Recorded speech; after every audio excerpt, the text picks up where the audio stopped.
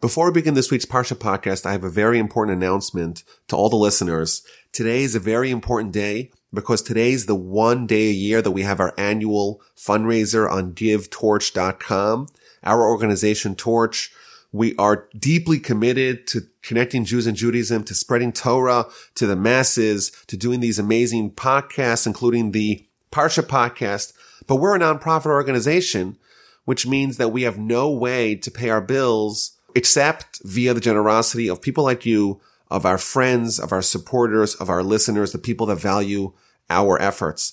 And several years ago, we adopted a new policy, a new philosophy, and that is, instead of fundraising the entire year, we concentrate our effort to one day we fundraise, and 364 days a year we teach Torah. And the idea behind this is that the rabbis can focus the rest of the year on what's really important, on spreading Torah, on teaching Torah in new and innovative ways. And they know that the entire budget is going to be covered with one day, with one appeal. And that's today. And what's really sweet about it is that every donation that anyone makes today on the website givetorch.com is going to be quadrupled, meaning you give $1, it's $4. You give $100, it's $400. $1,000 is $4,000. It's a way to exponentially increase the impact of your gift. I hope that everyone that listens and enjoys the Parsha podcast will be kind and generous enough to go to the website givetorch.com today and make a donation to help keep the flame of Torch bright for another year. And this year, like we mentioned last week, we're doing a special team called the Parsha Podcast Team, where all the Parsha Podcast listeners can support the podcast on the website, on the campaign. There's going to be a special link in the show notes. So check that out, and you could pause the episode right now, run to the website, take care of it, and go continue and enjoy this week's Parsha podcast. So Parshas Tazria has only 67 verses. It's a brisk Parsha. There's 7 mitzvos, and the content, the subject matter of this week's Parsha is somewhat unique because the sole subject is the idea of purity and impurity. It begins with the purity and impurity stemming from childbirth. A woman has a boy, a woman has a girl. There's certain laws governing purity and impurity once the baby's been born. And then chapter 13, which is the rest of the Parsha, is dedicated to the laws of purity and impurity stemming from tsaras. Tsaras is some sort of skin malady that is a physical representation of a spiritual ailment, of a spiritual illness. Now, I think it's a good way to kind of introduce ourselves to the subject of purity and impurity. We could look at the very first Rashi's commentary on the Parsha. Rashi gives a puzzling statement from our sages. He says that if you go back to Genesis and you look at the order of creation, you'll notice that all the animals are created first, and the very last thing, the very last entity to be created in Genesis is mankind. So you have the animals created first and then mankind. Therefore, says Rashi, we first have the laws of the animals. So at the end of last week's parsha, with the laws of which animals are kosher, which animals are not kosher. And once the laws of the animals are done, just like they were created before man, their laws are taught before man. And once we concluded the laws of the animals, we're told the laws of the humans. A very intriguing idea that there's a certain parallel between Genesis and the creation of man and animals and Leviticus and the laws governing the purity and impurity of humans and animals. And I think it's kind of odd. What is the connection? What's the connection between Genesis, between the creation of man and the animal kingdom, and these laws, the laws governing the purity and impurity of animals and humans?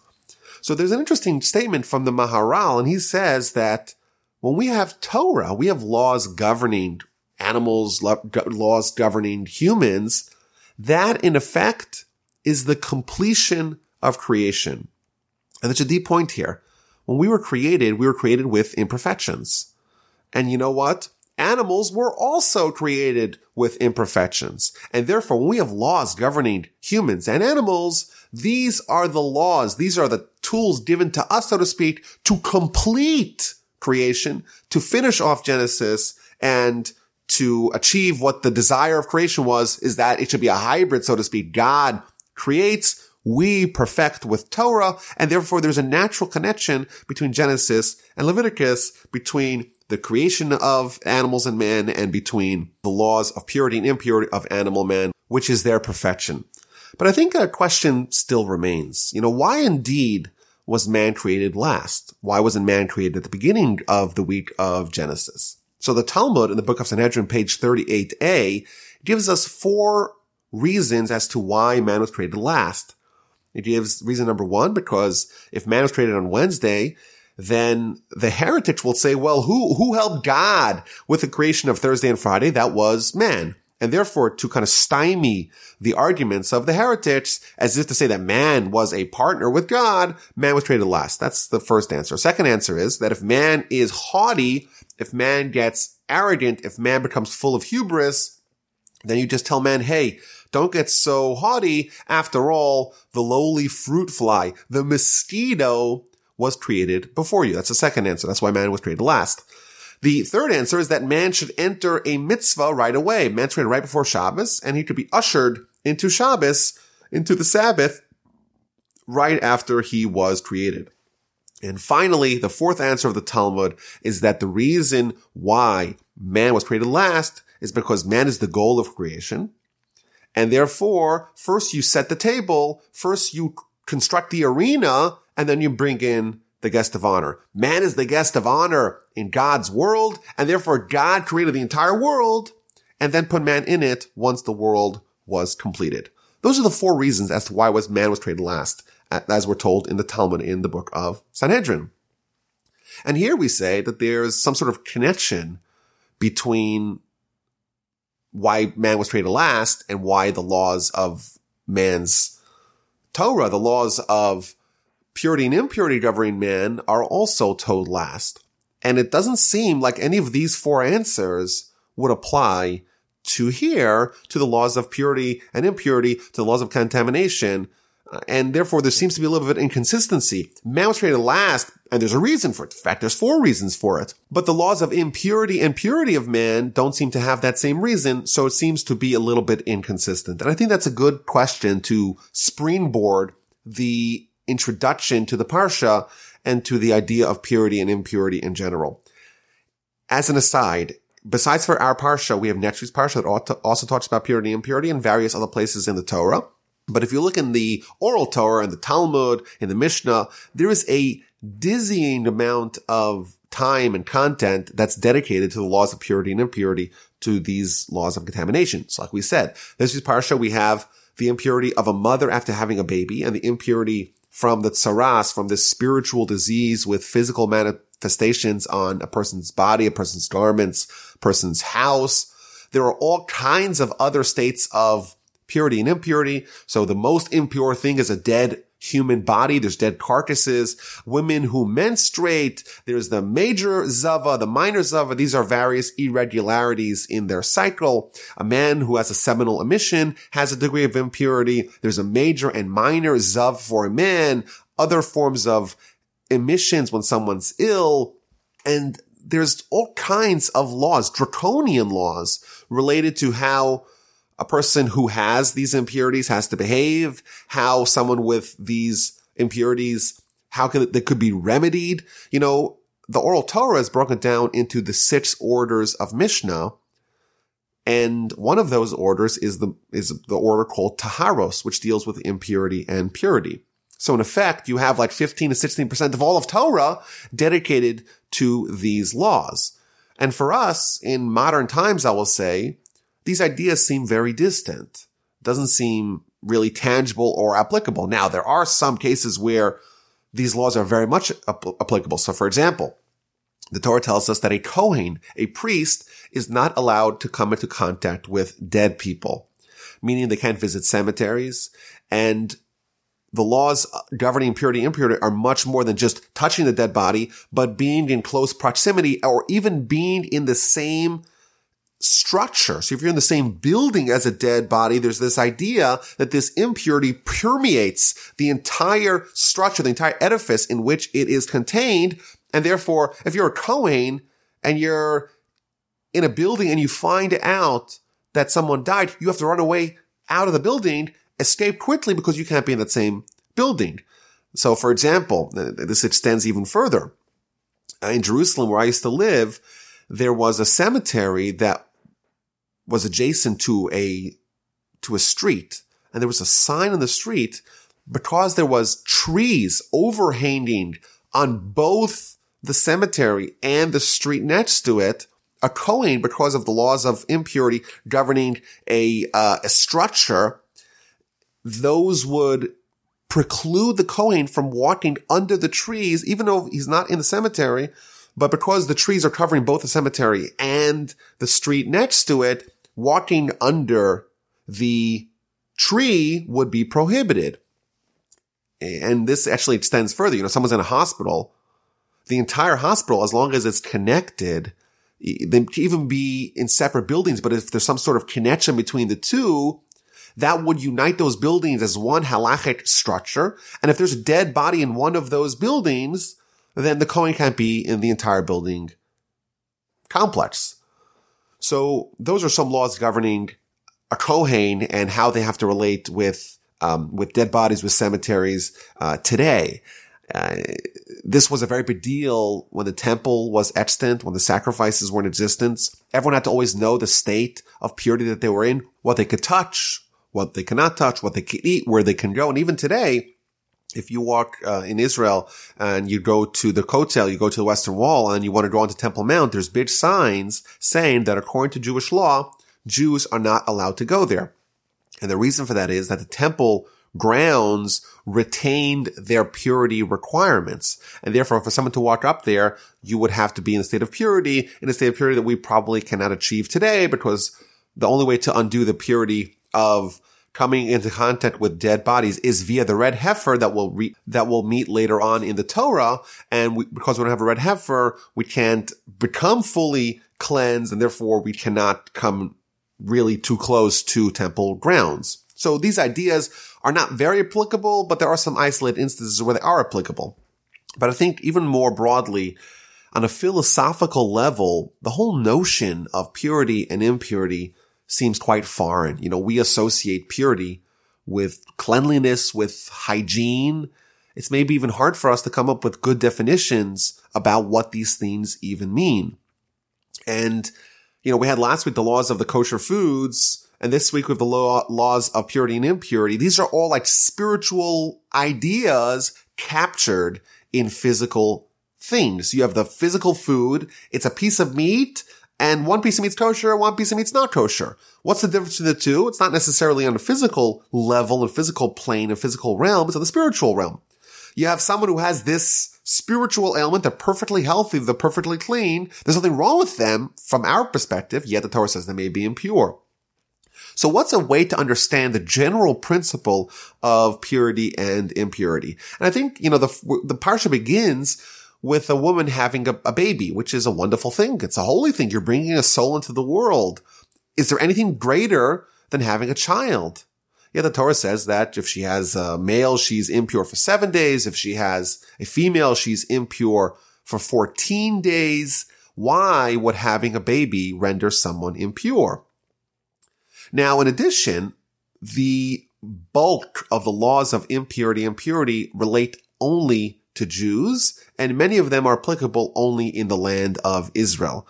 Clearly, if purity and impurity from the Torah's perspective were about cleanliness, they wouldn't only apply to us. And finally, a third question to ponder is the idea of tsaras, which is going to comprise the bulk of our parsha. Tsaras, we're told in the Talmud, it is a physical illness that comes because of a certain sin. And primarily the sin of Lashon Hara, the sin of evil talk, of talking negatively about other people. Why would tsaras not be prevalent today? After all, people speak Lashon Hara, people speak negatively about other people, and right away, according to the Torah, they should sprout immediately tsaras. It should just show up on their skin, on their garments, on their house. Why is it not prevalent today? So a general rule of thumb that we're told by our commentators, by the sages, of what purity and impurity is and what they portend, what they represent, is that purity is life, is vitality, is potential, and impurity is the lack of life and the lack of potential. So for example, we start off with the mother who just had a baby. So if you look at a pregnant woman, then what do you have? You have two souls. You have the soul of the mother, and then you have the soul of the baby. What happens when the baby's born? So it's fantastic. The baby's nothing wrong with the baby. There's nothing wrong with the mother either. But if you look at the mother just on a purely spiritual plane, if we could put on goggles that showed you just a soul, and you looked at this person, you would see how many souls? You'd see two souls, the soul of the mother, the soul of the baby. If those were your only goggles, and then you see the woman a week later, and she's had a baby, how many souls do you see? You only see one soul. So from a purely spiritual perspective, there was a massive diminishing of the life, of the vitality, of the holiness of the mother. Of course, it's not a bad thing. It's a fantastic thing. But that's the general principle, that there's an absence of holiness, or there was a reduction of holiness. There was holiness. There was life within her. Of course, the life is hopefully flourishing outside of her, but within her, there was a reduction of life, a reduction of potential. Therefore, it's a loss of spiritual vitality, and that is the definition of impurity. It's not dirtiness. It's not nothing wrong. There's no, maybe contamination is the wrong word, but impurity by definition is the reduction of spiritual life, of vitality, of opportunity for greatness, of holiness. A woman menstruates. Well, what's that? Nothing wrong with it. It's very natural, but there was potential for life that has now been diminished, has now been lost. A man has a seminal emission. Again, same pattern. There's life, there's vitality, there's opportunity, there's potential for life, and now that has been reduced, that has been diminished. Someone is alive. They're alive. What is the least pure thing in the world? The most impure thing in the world is a dead body. Why? That thing was alive. There was a soul in it, and the soul has departed. Death is a very normal thing. In fact, every person that's ever lived has died. Of course, besides for the ones that are still alive. But everyone, there's nothing wrong with that. Moses died, right? Abraham died. Death is a very normal part of the human experience. But when someone's alive, meaning their soul is still in their body, there is a soul in this body. If you look at that same body, the cadaver, after the soul has departed it, the soul is gone, and as a result, that is the definition of impurity. Again, not dirtiness. It's not that it's unhealthy. It's not that it's unclean. It's not that there's something wrong. It's just a reduction of holiness, reduction of the soul, a reduction of life, a reduction of vitality. And the Ramban, in a very famous essay here in chapter 13, verse 47, he points out again that the idea of tsaras is not something natural at all. In fact, he points out that these afflictions, they contaminate garments. Leprosy is a skin disease, that it still exists, but that doesn't extend to clothing or to someone's house. But this is a spiritual reflection that is manifested in a physical world.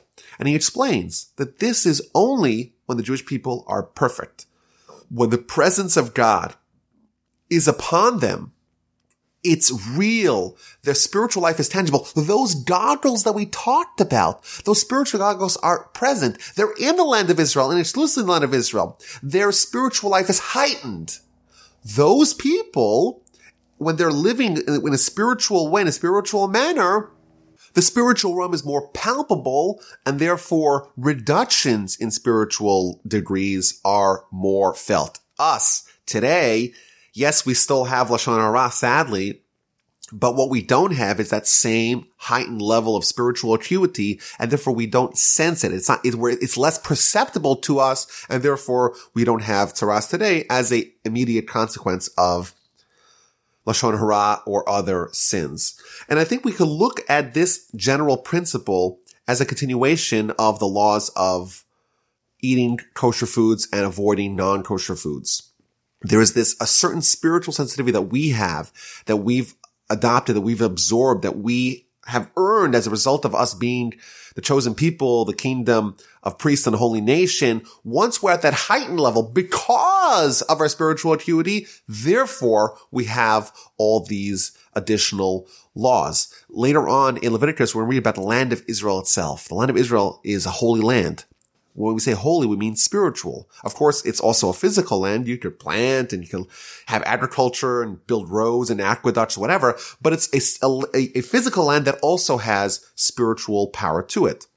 And we're told later on in Leviticus that if people sin, the land itself will expel us. It will vomit us out. And Rashi tells us that, gives us an analogy.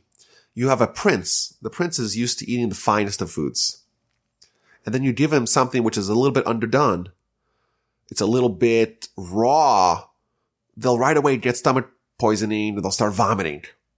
Whereas if you take a peasant who's not used to the most delicate of foods, their stomach is a little bit more resolute. It's a little bit more capable of absorbing all kinds of stuff. And therefore, it doesn't expel, it doesn't vomit when the food is not just so. Similarly, if we go to the other lands are not as sensitive. They're not spiritually sensitive to sin. Whereas the land of Israel, it's like the stomach, it's like the gut of the prince. It's spiritually potent. And therefore, to the degree of spiritual potence is the degree of spiritual sensitivity to things that are not spiritually okay. Jewish people, we're elevated spiritually. Consequently, we have to behave at a higher level. And therefore, the foods that are wrong spiritually, so to speak, we have to avoid them because it's dangerous for us. Non-Jews, it's not dangerous for them. They're not as spiritually developed as we are. That's the principle that applies with kosher and non-kosher food. And that's the same idea over here, that because we have a heightened degree of holiness and spirituality, therefore we have a heightened degree of the laws of purity and impurity, the laws of our soul, the laws that are reflective of the spiritual state of our soul. Perhaps as an example, we could say, if someone is wearing a garment made of sackcloth, it's very hard to see, if there's a stain on the garment. Whereas if someone's wearing the nicest, choicest, finest linen, silk garments, the slightest imperfection, the slightest smudge, the slightest discoloration is already noticed. Again, the higher degree of purity, the more sensitivity you have to have for things that are impure. You take a diamond. It's shiny. It's beautiful. The most beautiful diamond, what do? We take a loupe and we magnify them. And we examine them very, very, very critically to see if there's any slight blemishes, any slight imperfections.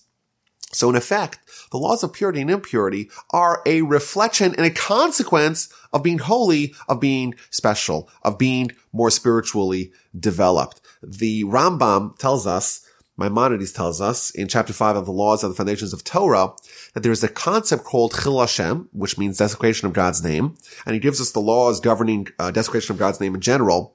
And then he adds that every person, they have to behave in the degree that is commensurate to their spiritual stature. As someone upgrades other areas of life, they have to upgrade everything else in tandem. If you're someone who is spiritually advanced, you have to live above and beyond the letter of the law, above and beyond the standard practice. You have to behave in a scintillatingly pure and moral fashion. Similar idea that we see over here. The holiness that we inherently have is manifested in these very delicate laws governing the purity and impurity, the minute changes of the spiritual state of our soul. Let's go back to our introductory Rashi. Rashi tells us that there's a connection between Genesis, creation of animals and man, and the laws of purity and impurity of animals and man. I think now we understand the connection quite deeply. Man was created last. If you look at all those reasons, the 4 reasons that we mentioned from the Talmud, all those 4 reasons are reflections of man's superiority over animals. We are more special. We are the guests of honor, so to speak, in God's world. We're the ones who do mitzvos. We're the ones, of course, who have the challenges, because we could also go the other way. We could also reject God. But that too is a reflection of the fact that we are created in the image of God, that we have free will, free choice. Therefore, it makes a lot of sense that as a reflection of our specialness, as a reflection of the fact that we are elevated, we have these very draconian laws of purity, because they are governing only someone who is special, only someone who is living in a very heightened state of spirituality. So that's a long way to introduce the idea of purity and impurity that is the dominant theme of our Parsha. So the Parsha begins, speak to the children of Israel. A woman conceives, gives birth to a male. She should be contaminated. She should be impure for a 7-day period. And then on the 8th day, we read in verse number 3, the flesh of his foreskin shall be circumcised. So it begins with the birth of a male and a female, but it interjects with the laws of circumcision. The woman is impure for 7 days, and on the 8th day, the child is circumcised. What is the connection between the 7th day of impurity and the 8th day upon which the child is circumcised? The Talmud tells us in the book of Nida, page 31, why did the Torah declare that a child is circumcised on day 8? Because we don't want a situation that everyone is happy because the child's been circumcised. There's a huge party. Everyone's happy, but the father and mother are sad. Why? Because the mother is still suffering, so to speak, from the laws of impurity. Therefore, the Torah waits, so to speak, so everyone could be happy. After 7 days of impurity, you have the 8th day, the woman's pure now, and the child can be circumcised, and everyone could be happy. An interesting idea here, that the Torah makes laws, so to speak, to ensure peace and love between spouses, harmony. You shouldn't have this asymmetrical party, everyone else is happy, and the mother and the father are miserable. Now, as a general theme, the idea of circumcision on day 8, we're told by the Maharal many, many times, the idea that 7, the number 7 in Jewish philosophy is always a reference to the natural order of things. Whereas the number 8 is supernatural. It's one more than the natural cycle of 7, and that's supernatural. And by the way, those laws apply for 7 times 7, which is 49, and 50, supernatural. That's the idea of the Yovel. In addition, you have 7 times 10, 70, and then 71, one more than that. That's the Sanhedrin. So this idea, these numbers appear many, many times in Jewish philosophy, and that's the breakdown. 7 is natural, 8 is supernatural. When we talk about circumcision being on day 8, it's a reference to a child being catapulted to a heightened level of supernaturalness that is going to be exhibited by the circumcision, by the covenant that was forged between Abraham and God. Now, the Talmud tells us another law here, that the verse says, on the 8th day, the child should be circumcised. What if the 8th day is Shabbos? We know that there's many prohibitions that we're not allowed to do on Shabbos, and one of them is to take a knife and to cut flesh. So are we allowed to circumcise the child on Shabbos? Child's born on Saturday, and 8 days later, because you count day 1, so Saturday, Sunday, Monday, Tuesday, Wednesday, Thursday, Friday, Saturday again, Shabbos again. 8 days later, it's Shabbos again. Could the child be circumcised, or must you wait till the following day? So here, this verse tells us, Ubayom Hashmini, on the 8th day, irrespective of what that day of the week is, the child is circumcised. So I myself was born on a Friday night after nightfall, meaning halachically it's on Saturday, and I was indeed circumcised on Saturday. Or so I was told, but I believe my parents. I assume that's true.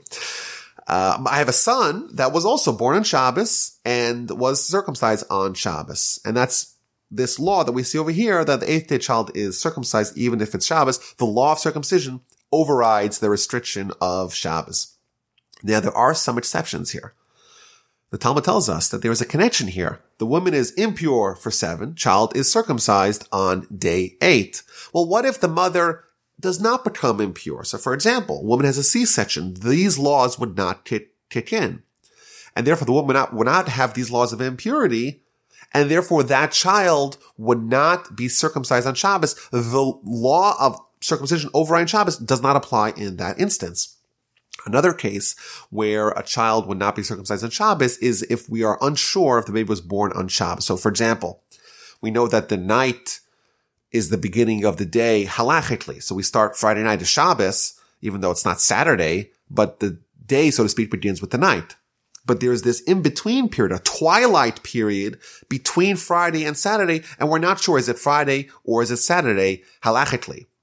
If a child is born during those 72 minutes where we're not sure, is it halachically Friday or halachically Saturday, we have a little bit of a dilemma. You can't circumcise the child on Friday because maybe the child was actually born on Saturday, and therefore Friday will be day 7, and you can't circumcise before day 8. You can't circumcise on Shabbos because only circumcision of the 8th day overrides Shabbos. Maybe the child was born really on Friday, and therefore Shabbos, the following Shabbos, is day 9, and circumcision of day 9 does not override Shabbos. So a child born in that twilight zone between Friday and Saturday, between Friday and Shabbos, is indeed circumcised on Sunday. It's not day 8 for sure. It's a question if it's day 9 or day 10, but that is the only solution to such a dilemma. Now the Midrash, on its commentary here in this verse, brings an amazing story between Rabbi Akiva and Turnus Rufus, who was one of the governors of the land of Judah after the destruction of the temple. And he used to have these debates with Rabbi Akiva, and there's several of those debates that are recorded in the Talmud and in various Talmudic literature. So the story goes that Turnus Rufus, this Roman general, this Roman governor, he asked Rabbi Akiva, whose deeds, whose actions are greater? The actions of God or the actions of man?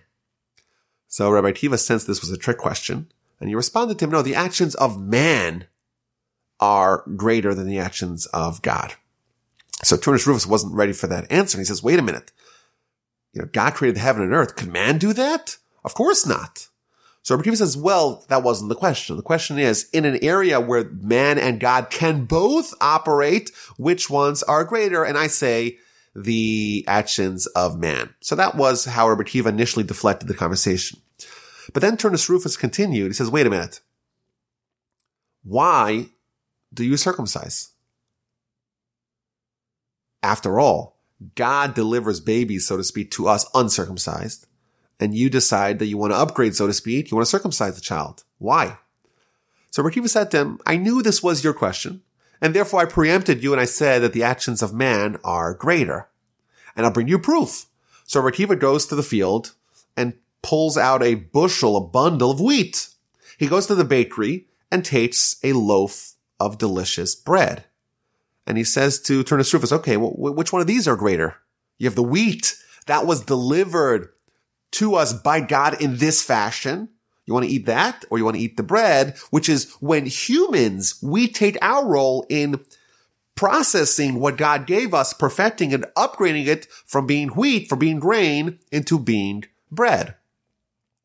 And therefore, when we are circumcising a child, it's the same kind of thing. God delivers it. It's not perfect, and we have to kind of finish it, do that last mile, fulfill the final touches of the child's uncircumcised, and we just kind of finish that last little bit to create perfection. And then Turnus Rufus asks yet a third question. He says, okay, well, if the child is perfected with circumcision, why doesn't God circumcise them ahead of time? Why doesn't the child arrive circumcised?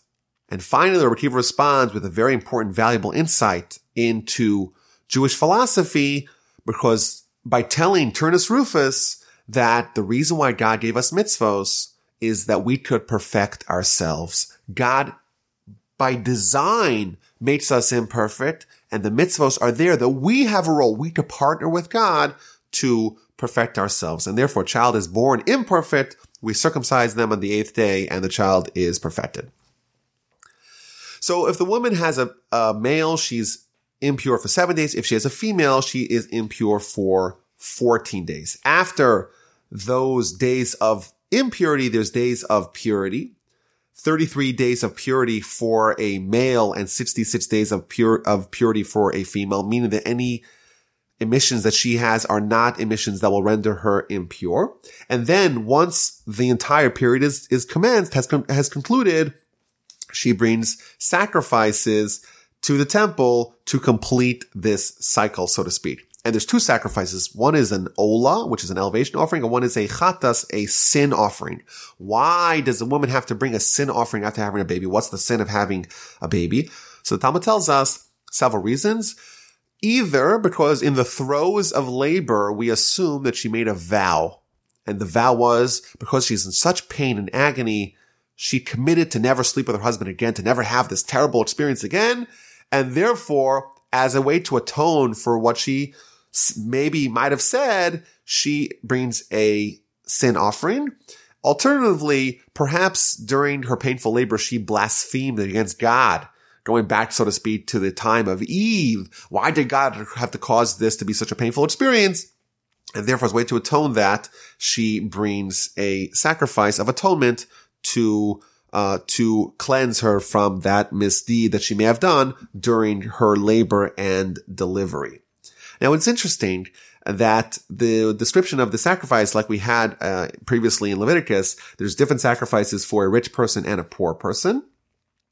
Upon the completion of the days of her purity, she brings an elevation offering, a young dove or a turtle dove for a sin offering. So there's a sheep for an elevation offering and a young dove or turtle dove for a sin offering. And then if you read a little bit later on, if she can't afford a sheep, she shall take 2 turtle doves or 2 young doves, one for an elevation offering and one for a sin offering. So if you read that, you're like, okay, well, we have the 2 offerings, and depends. If she's rich, she brings a sheep and a turtle dove or dove. And if she's poor, she brings 2 turtle doves and 2 young doves.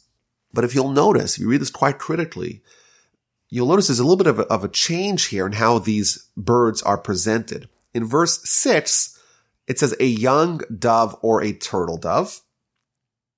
And in verse 8, meaning in a case where the woman brings 2 birds and no sheep, it's turtle doves come first 2 turtle doves or 2 young doves. How come the order is switched? How come in verse 8 it has the turtle doves first, and really everywhere else in the Torah has the turtle doves first, and whereas in verse 6 it has the doves first and only then the turtle doves. So the Baal HaTurim, one of the commentaries, I think he says a fascinating idea.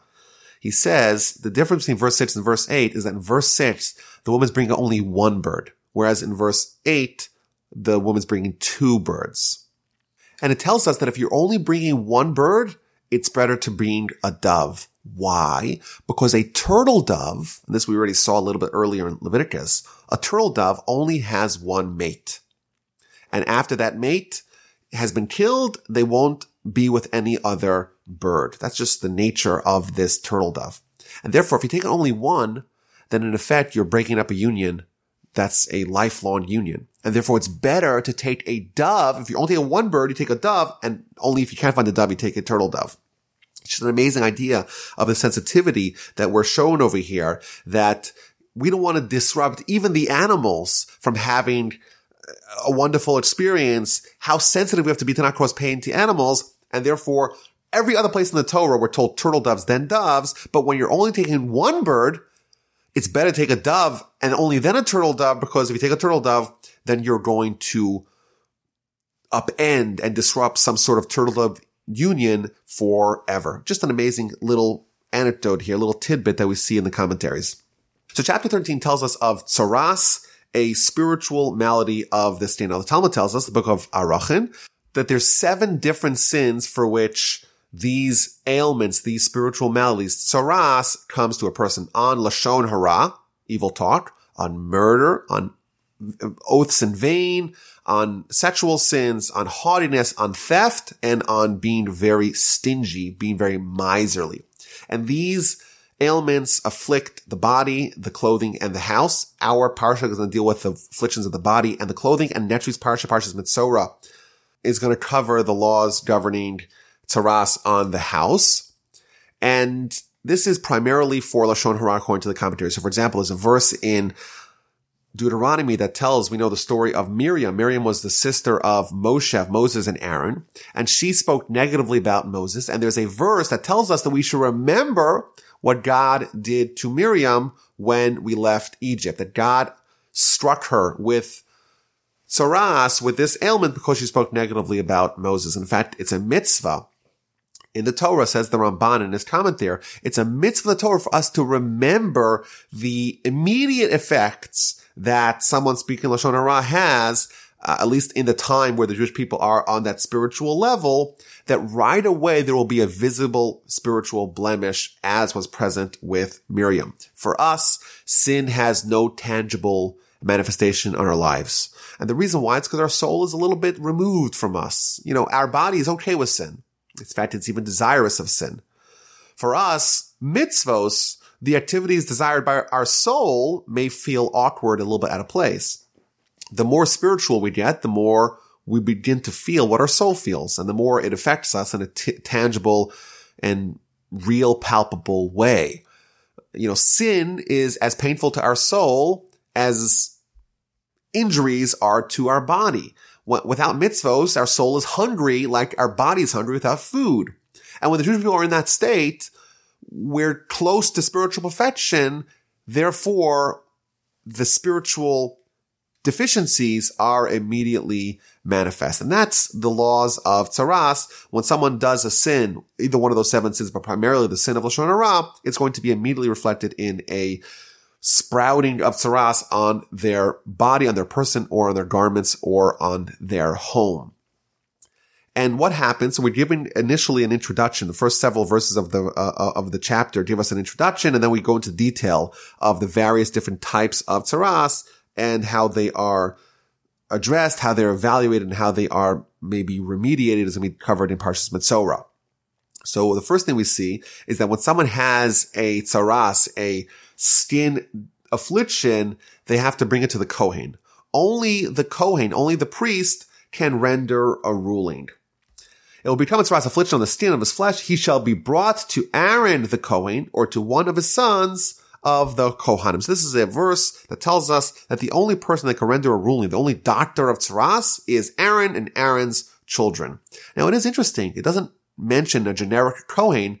It specifically talks about Aaron and Aaron's children.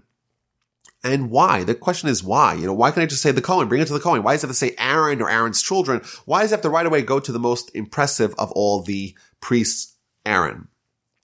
And I think the answer is that, someone gets tsaras. In effect, it's a direct message from God. You did a blunder. You did a sin. And you need to be encouraged to mend your ways and to repent. But you know what's not pleasant to hear? It's not pleasant to hear this kind of criticism. No one wants to hear what they did wrong. No one wants to have their sins listed to them. It's a very difficult thing to absorb. Says the Torah. You go to Aaron. What was Aaron's outstanding quality? That he loved every person. He loved peace. He pursued peace. He did everything he can to make people feel as wonderful, as comfortable as possible, and to help them and to encourage them and to give them warmth and give them love. Someone like Aaron. Of course, it's the Kohen. But the Torah hints that you have to have the Aaron attitude to be an effective Kohen vis-a-vis these laws, because you're going to have to give the very uncomfortable message to the people who have tsaras. What happens? I'm sorry, you have tsaras. You must have sinned. It's a very difficult thing for a person to hear. You have to harness, the Kohen has to harness their internal Aaron quality, where they genuinely are interested in the betterment, the well-being of the people that they're talking to. Someone who has that attitude, indeed, they will be effective. You have to be like Aaron in order to render judgment. If the priest rules that the person is contaminated, then they have to go in isolation. They have to go outside the camp, and they have to contemplate what they did. And of course, this is part of a repentance process. You think about what you did, you dwell upon it, and hopefully you'll mend your ways. And then the illness, which was only a manifestation of the spiritual malady, will go away too. The symptoms will disappear with the cause disappearing. Someone who speaks slanderously about other people, someone who sows division, has to be sent outside to isolation, you cause division, therefore you are divided away from other people. You have to warn other people to stay away from you. You're not allowed to walk within the 4 cubits of another person. You're excommunicated, and all that, these are not punishments. These are means to encourage repentance, encourage expiation, encourage someone to evaluate what they did, to contemplate what they are and their actions, their deeds, and hopefully to amend them, to fix them. There are cases where the Kohen is not certain. Is this tzaras? Is it not tzaras? Such a person will be quarantined for 7 days or maybe an additional 7 days. And you read the chapter, there's different kinds of colors. There's different shades. There's laws governing burns or inflammations. Is the wound oozing? Is it stabbed over? Tzaras on the head, on the face.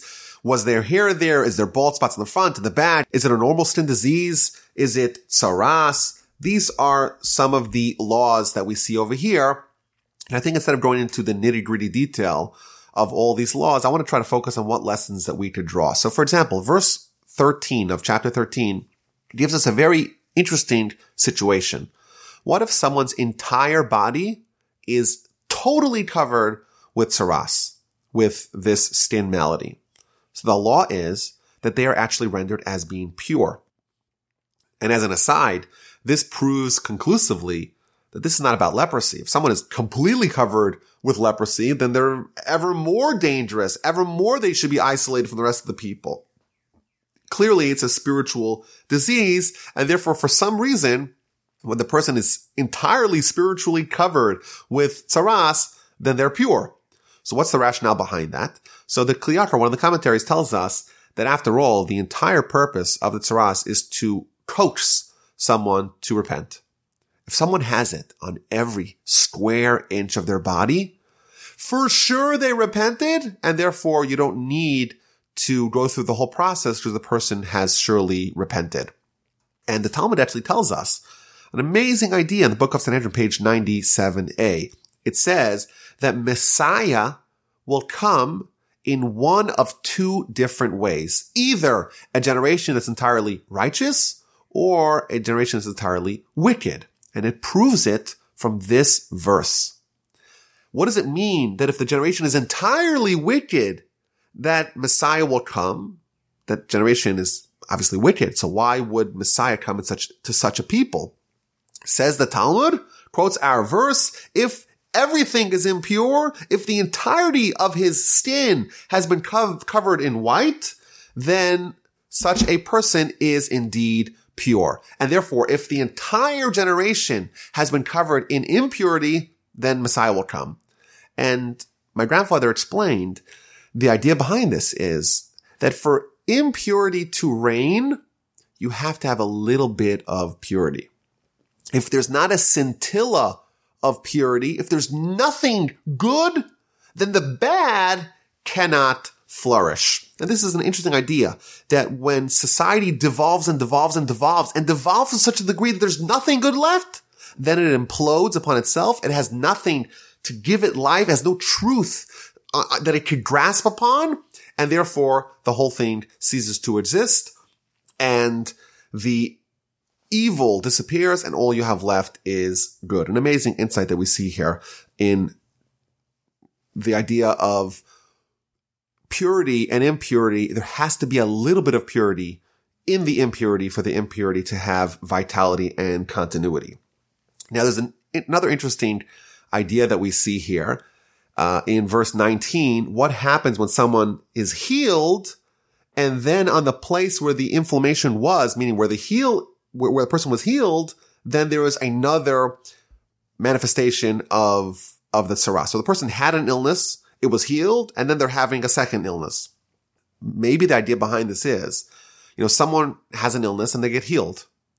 Their job is to focus, what did I do wrong to get this bruise, to get this ailment, and how do I make sure it doesn't happen again? And therefore, if someone has an illness, and specifically in that same place, a second illness sprouts, the lesson that they forgot was to do a post-illness reckoning. They forgot to examine their deeds afterwards, and therefore they're reminded again, don't forget about this, because you may have the same problem if you don't address the underlying cause of that problem.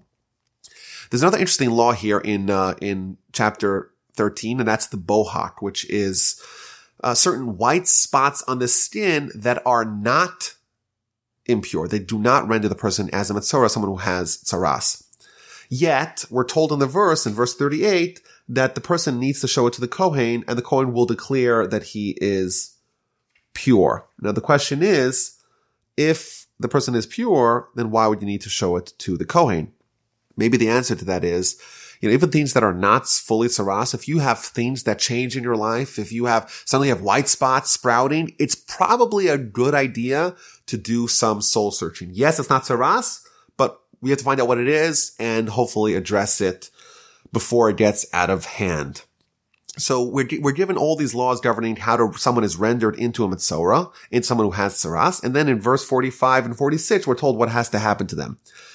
And the person with tsaras in whom there is an affliction, his garments shall be rent. You've got to cut your garments. His hair shall be unshorn, no haircuts. He shall cloak himself up to his lips. He should call out, contaminate. Contaminate is to warn everyone that he's contaminated.